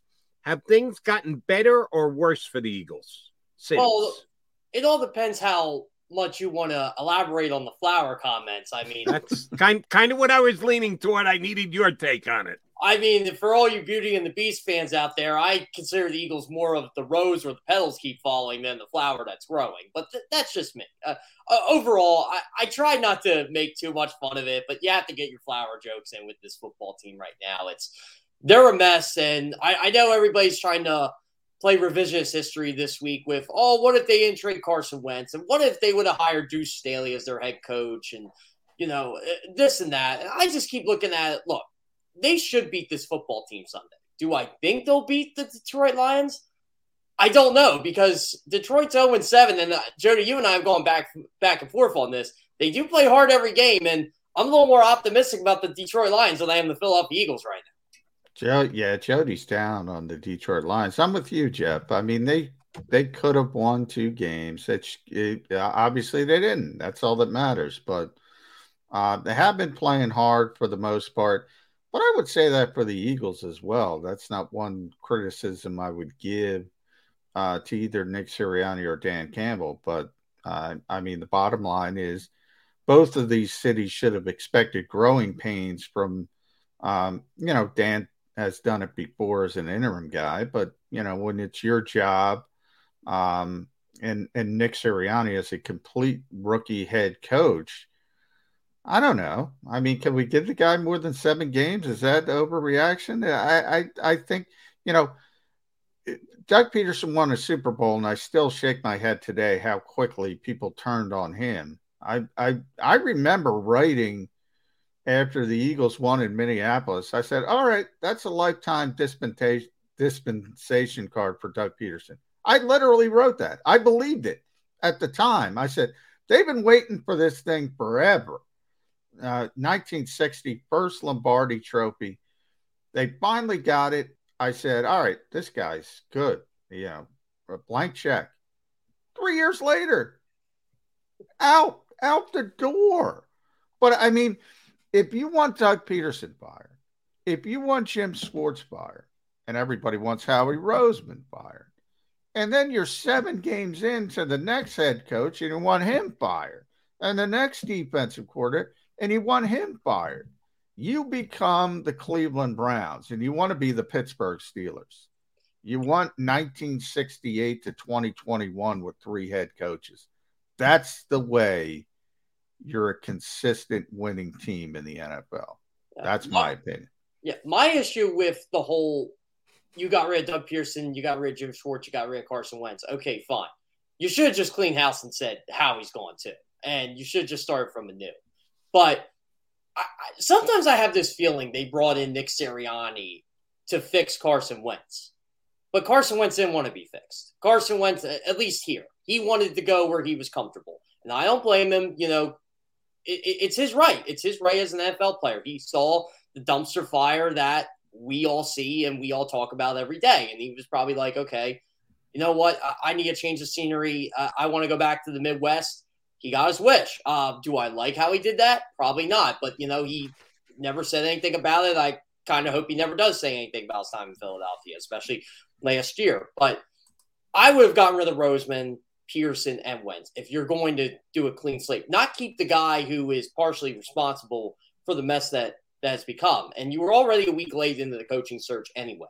Now, do I think Nick Sirianni is going to be a good head coach? I don't know. I don't like what I've seen through 7 games so far, but I'm willing to give him more than 7 games. But I got to tell you, John, around the league, when you hear overwhelmed, that's scary. Through 7 games already? I mean, things can change, but because I remember what they said about Doug Pearson's first year too, but you saw positive growth. You saw that flower blooming.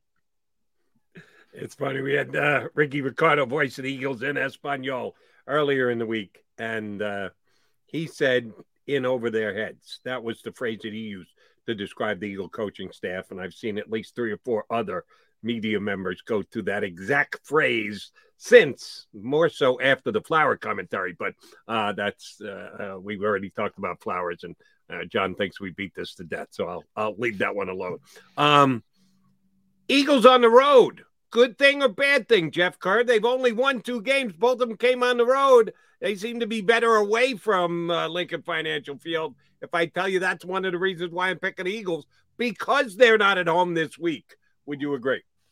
Well, I would agree with you until last week, but they do seem to play better on the road, and last week was just a train wreck. I mean, you can say the final score was 33-22 all you want till you blew in the face. It was 30-7 when I checked out that game and, started writing all my stuff. But I think what the Eagles need to do here is get off to another fast start. And again, they did get off to a fast start last week, and then they decided to let Derek Carr complete anything across the middle of the field.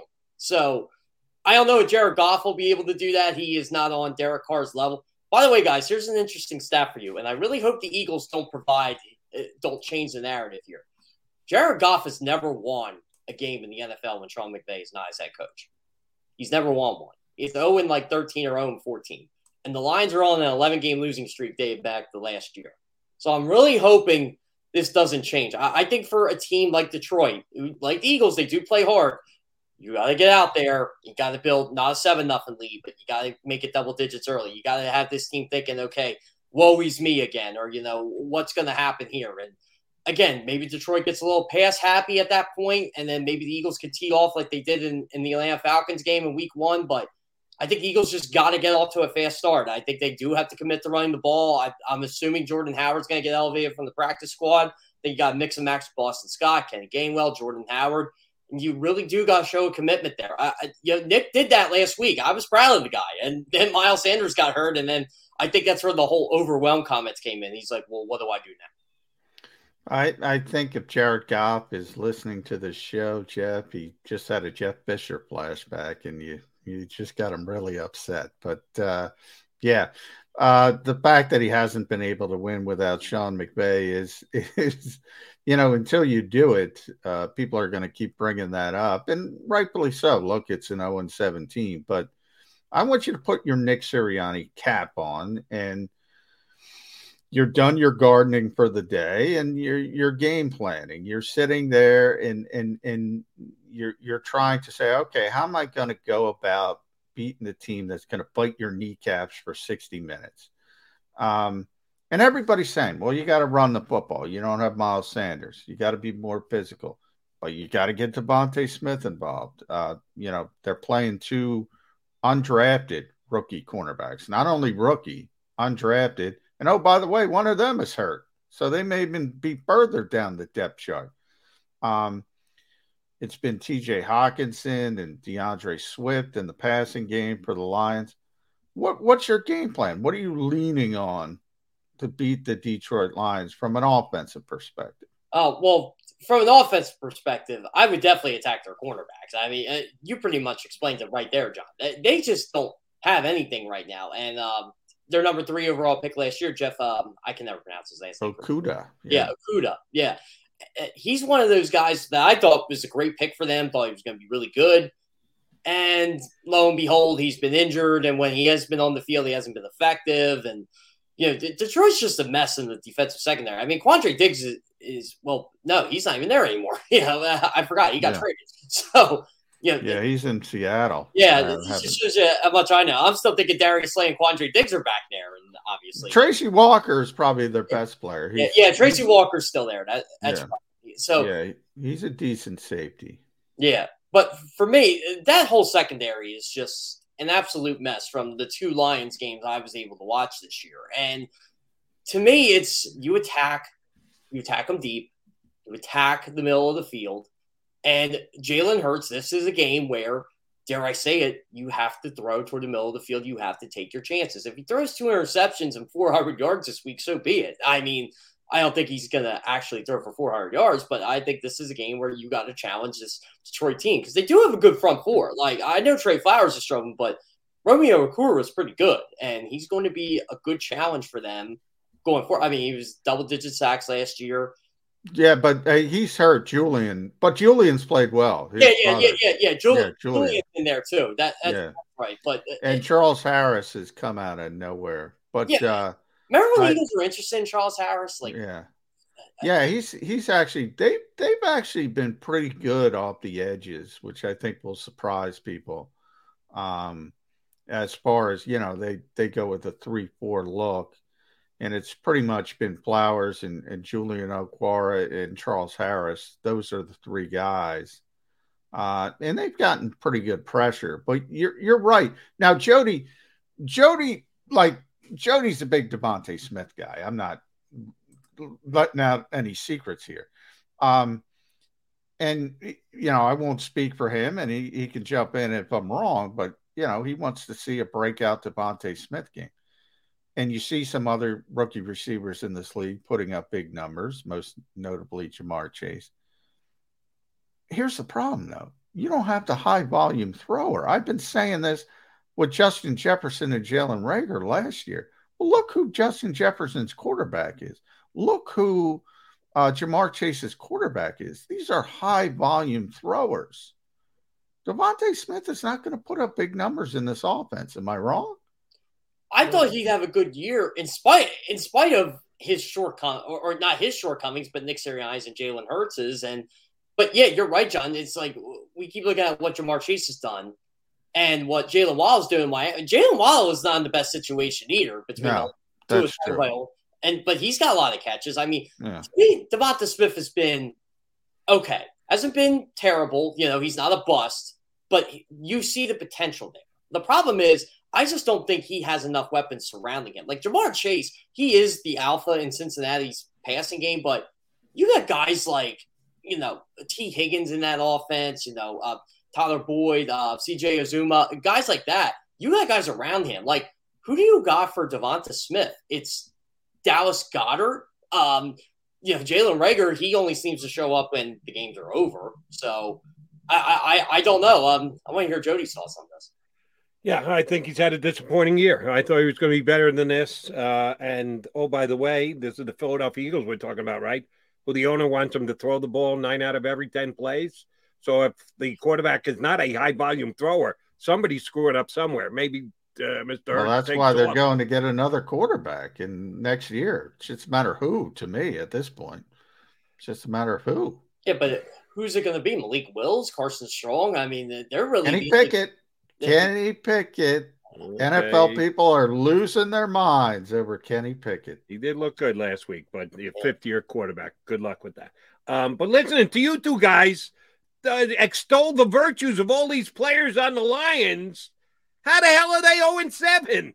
If they got all these players that are playing so well, how are they 0-7? Field goal to beat them, and another guy kicked a 54-yard field goal. It's the only kick Greg Joseph's probably made in the last 3 weeks. I kid. Yeah. Oh. No, well, you're right, but I point out that they've actually, statistically gotten a lot of edge pressure, as I said, near the top of the league. I think they're 6th or 7th. Well, I'm just telling you. But I've also said, how bad the cornerbacks are. So you're only listening to one part of what I'm saying. There's plenty of bad on the Lions, a ton of bad. But there is more good than I think people realize. Like the passing game, they lead the league in yak yardage, which I told Jody, which I was shocked by.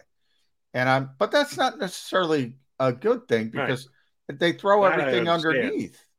Yeah, Goff doesn't take any shots. Not like he really has anybody to take shots downfield with. They thought it was going to be Rashad Perriman, Tyrell Williams. Well, Williams is hurt, and Perriman was cut. He's on the Bears now. So, I mean, really, your best receiver is Amon-Ra St. Brown.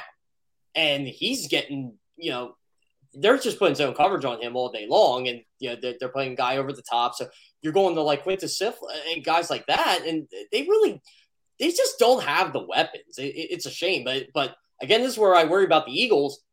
TJ Hockenson can go off on Sunday, just like, Foster Moreau did the week before. And, how I thought George Kittle was going to do it. If the Eagles are facing the Falcons now, who knows what Kyle Pitts would have done against them. Yeah, Kyle, it's interesting. The Eagles have only stopped. Well, Kyle Pitts I kind of put away because that was his first game and he just looked out of sorts. But they kind of stopped Travis Kelce and George Kittle, but they can't stop anybody else at tight end. Everybody else goes nuts at tight end. So maybe TJ Hockenson is not at their level, so they put some effort into trying to stop him. But, Jeff, that defense, I think, Nick Sirianni did Jonathan Gannon a solid this week because Jonathan Gannon was taking all the heat right up until the Flower comment. Now Jonathan Gannon's like, nobody cares about Jonathan Gannon, but they have to do something different. And you don't have a deep threats. There's no Tyreek Hill out there, as you mentioned, with Khalif Raymond and Amon-Ra St. Brown. Why you can't play your safeties in Ann Arbor? Where's Michigan playing? Michigan State, East Lansing, I guess. East Lansing. You can't play him in East Lansing. You don't need to play him in East Lansing. Do they do something different on the defensive side of the ball this week? I think they have to make the adjustment. I think you got to listen to your Fletcher Coxes and your Darius Slays. I even think Steve Nelson's a veteran enough where you got to play the safeties in a little more. I think you got to say, you know what, if you're going to beat us, we're not going to you're going to earn it, but you're going to earn it in a different way, as Jonathan Gann likes to point out. You're going to have to beat us with 70-yard passes down the field. You're not just going to dink and dunk your way into the end zone. It's just not going to happen. Khalif Raymond is going to have to beat us up top, or DJ Hawkinson is going to have to make 40, 50-yard catches. And, again, that's not exactly his game, but that's what you got to do. And I would like to see that. I know, dare I say it, because every Eagles fan says it on the planet, blitz more. And here's what I worry about them blitzing more. I don't know if they have the personnel on the front four to even do that right now. Like, Derek Barnett has as many sacks as everybody in this chat combined, 0.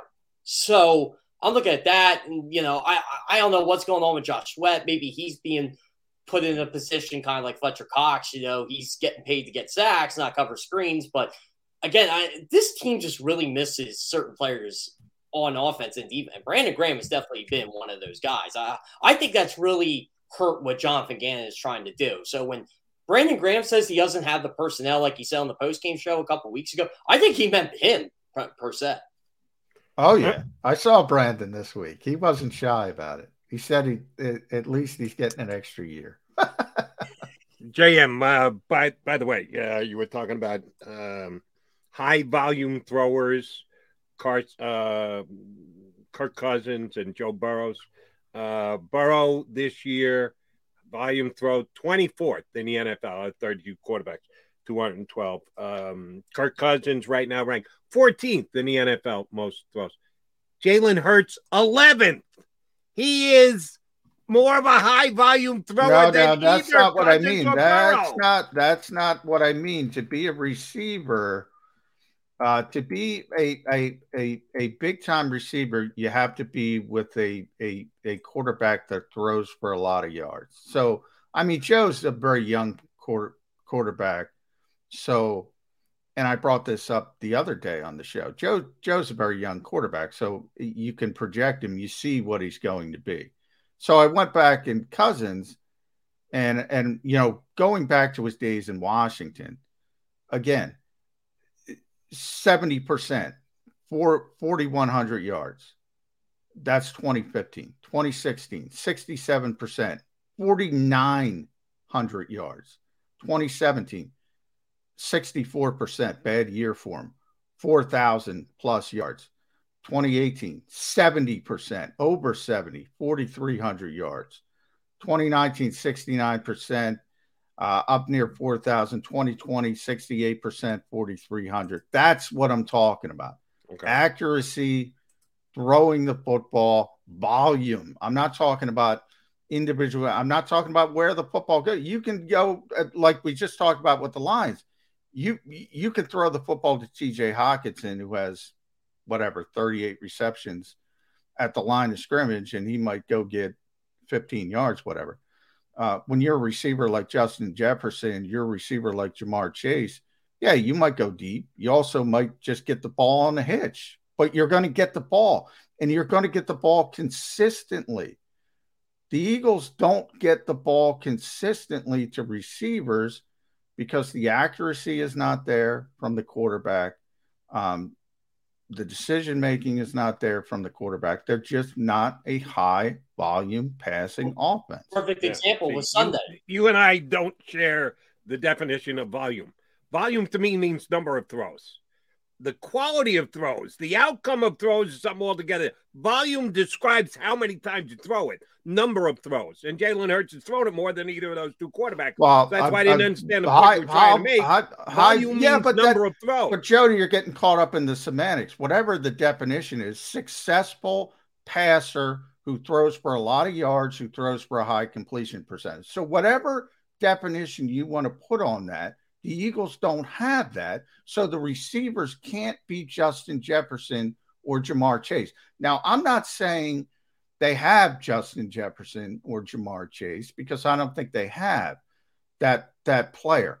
But I think Devontae Smith has the opportunity to be that type of player. So whatever type of definition you want to put on what Kirk Cousins is, what Joe Burrow is, what quarterbacks like that are, whatever term you want to use, the Eagles don't have that. So until they get that, their best receiver is never going to be those types of receivers from a number standpoint. Right. That's I all would I'm describe saying. it as quality of quarterback, not volume of quarterback. Volume means number of throws to me. All right, I got a question for Kerr before we let him run. How close are you with your buddy Cody Benjamin of CBS Sports? I talk to Cody pretty much every day. He's a big Eagles fan too. So is he? Yeah, he is. Explains it. Does he live relatively close to here? Cody actually grew up in Lancaster. He lives with his wife in Minnesota now. So Minnesota, okay. Yeah, he did the opposite of McMullen. I need you to pass this along to Cody for me. Tell him that if the Eagles trade Derek Barnett and get a conditional third-round pick, like he wrote on CBS, I will drive to Minnesota. I will take he and his wife out to his restaurant of choice within a 50-mile radius of his house. If he is correct that Derek Barnett gets traded for a conditional third-round pick. Was he drinking when he wrote that column?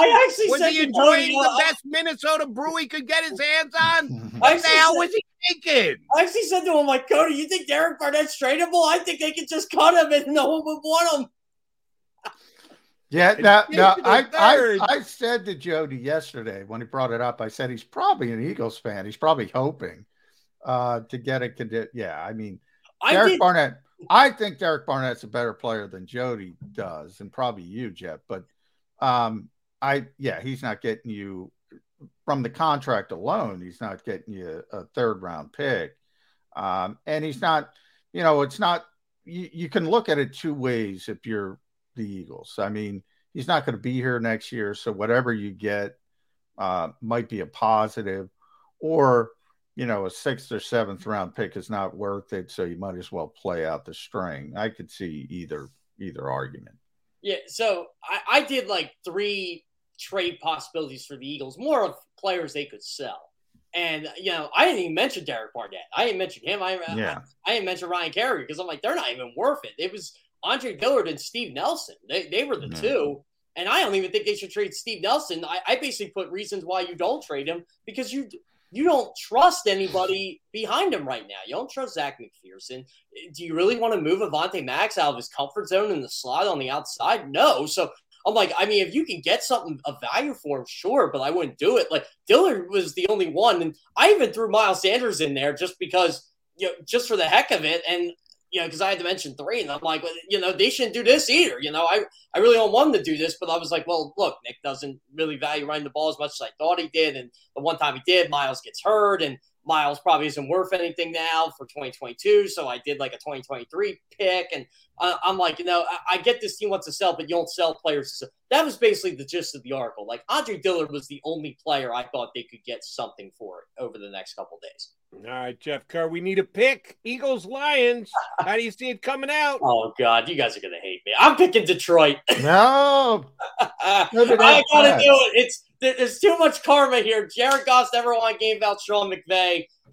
The Eagles are a dead flower. Yeah, I know. I'm beating this. And they're due for a win. The Eagles haven't beaten Detroit since the Snow Bowl, right? I think that's their curse. They can't beat the Lions. And I don't know. I don't think that's anybody's curse, Jeff. That can't beat the Lions. Everybody beats the Lions. If the Eagles lose to the Lions, you guys are going to love me on this show Monday because I'm just we will have you back on Monday because J Max got to hightail it back out of Detroit. He'll be coming in under persona as well because if the Eagles lose, he'll be burying his head just like yours truly, who's picking an Eagle win. You can hold your head high because you pick a lot. But if you're here on Monday, I am going to abuse you if the Eagles win by double digits, Kerr. Remember, write it down. So. Jody Mack said Eagles by double digits. Hey, I got my first L of the season. I thought for sure they were going to beat Vegas, and then I thought they were going to beat Detroit. They'd be 4-4 to get destroyed by the Chargers. I already got everything mapped up in my head here. So, I thought the second half of the year they were going to turn around, and they still can, but I mean, hey, if they're 3-5 after 8, the way things are going, I think I take that. Fair enough. Jeff, thanks, buddy. Appreciate you jumping on board. We will see you Monday here on Birds 365. See you guys Monday. Thanks, Jeff. Jeff Kerr. By the way, Jody, before we hit that last break, I do find it ironic that through the entire offseason, like I get ripped for being so negative. I say, well, Jalen Hurts has got a lot to prove. I just get ripped. And then we're in the season. I'm like, well, it's not as bad as you think it is. And I just get ripped for it. I just get ripped for not going to the extremes. Everything's great in the off season when you're not seeing the team playing. And then in the season, fire this guy, cut this guy, cut that. It's unbelievable. All right, and we'll see if John McMullen will get ripped again because he needs to get on the official record. Yeah, he made some pick at PhillyVoice.com. It doesn't matter. The only thing that matters is John McMullen's pick right here on Birds 365. Come back, find out if he's taking Lions or Eagles next.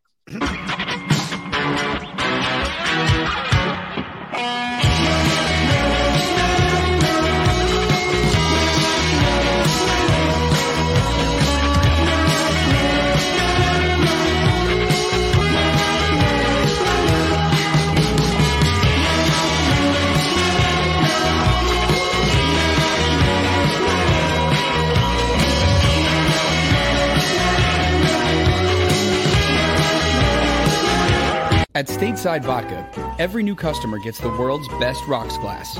Free. What's that? A rocks glass? You're telling me that bottle is cut in half? You could say that. Holy shit. And you're telling me I can get one of these glasses for free? That's right. One free rocks glass per customer with each first-time purchase of Stateside Vodka. So good, it just disappears.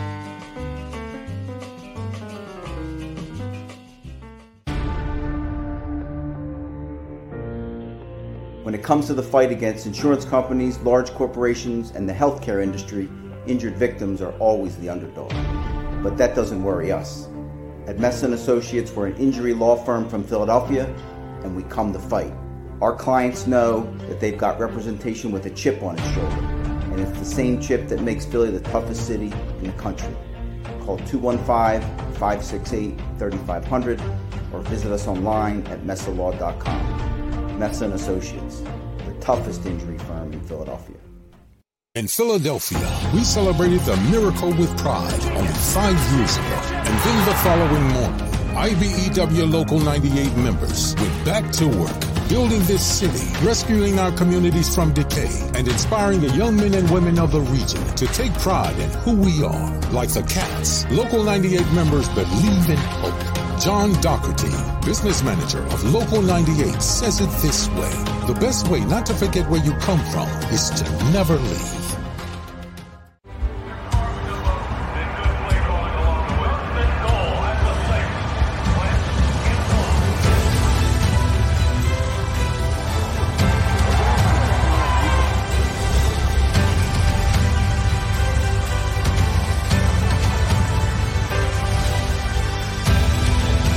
Field of life, First Trust Bank is there for you. Champions on three. 1, 2, 3. Because Philadelphia dreams deserve a Philadelphia bank. Go for the midnight dares. Go for the game. Go for the hits. Go for the fans. Go for the win. Go to Ocean Casino Resort. Book your trip at theoceanac.com.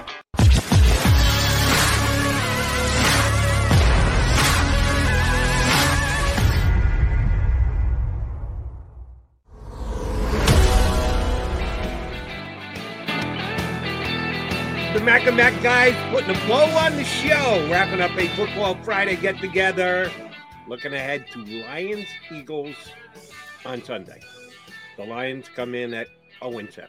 They build them up, puff them up, say whatever positive you have to say I about like to them. call him. Remember when Lou Holtz would talk up everybody? Oh, he was the best at it. Sisters of the Poor. They're playing Navy. They're Notre Dame playing Navy. They're favored by 41 points.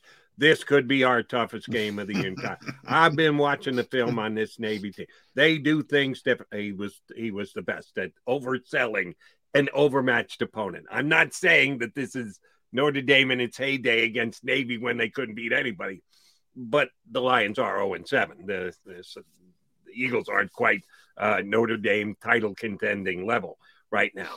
But I think the Eagles are in a spot to win a game. I think that they will, like they did last week against the Raiders, score on their first possession, go right down the field and get a touchdown.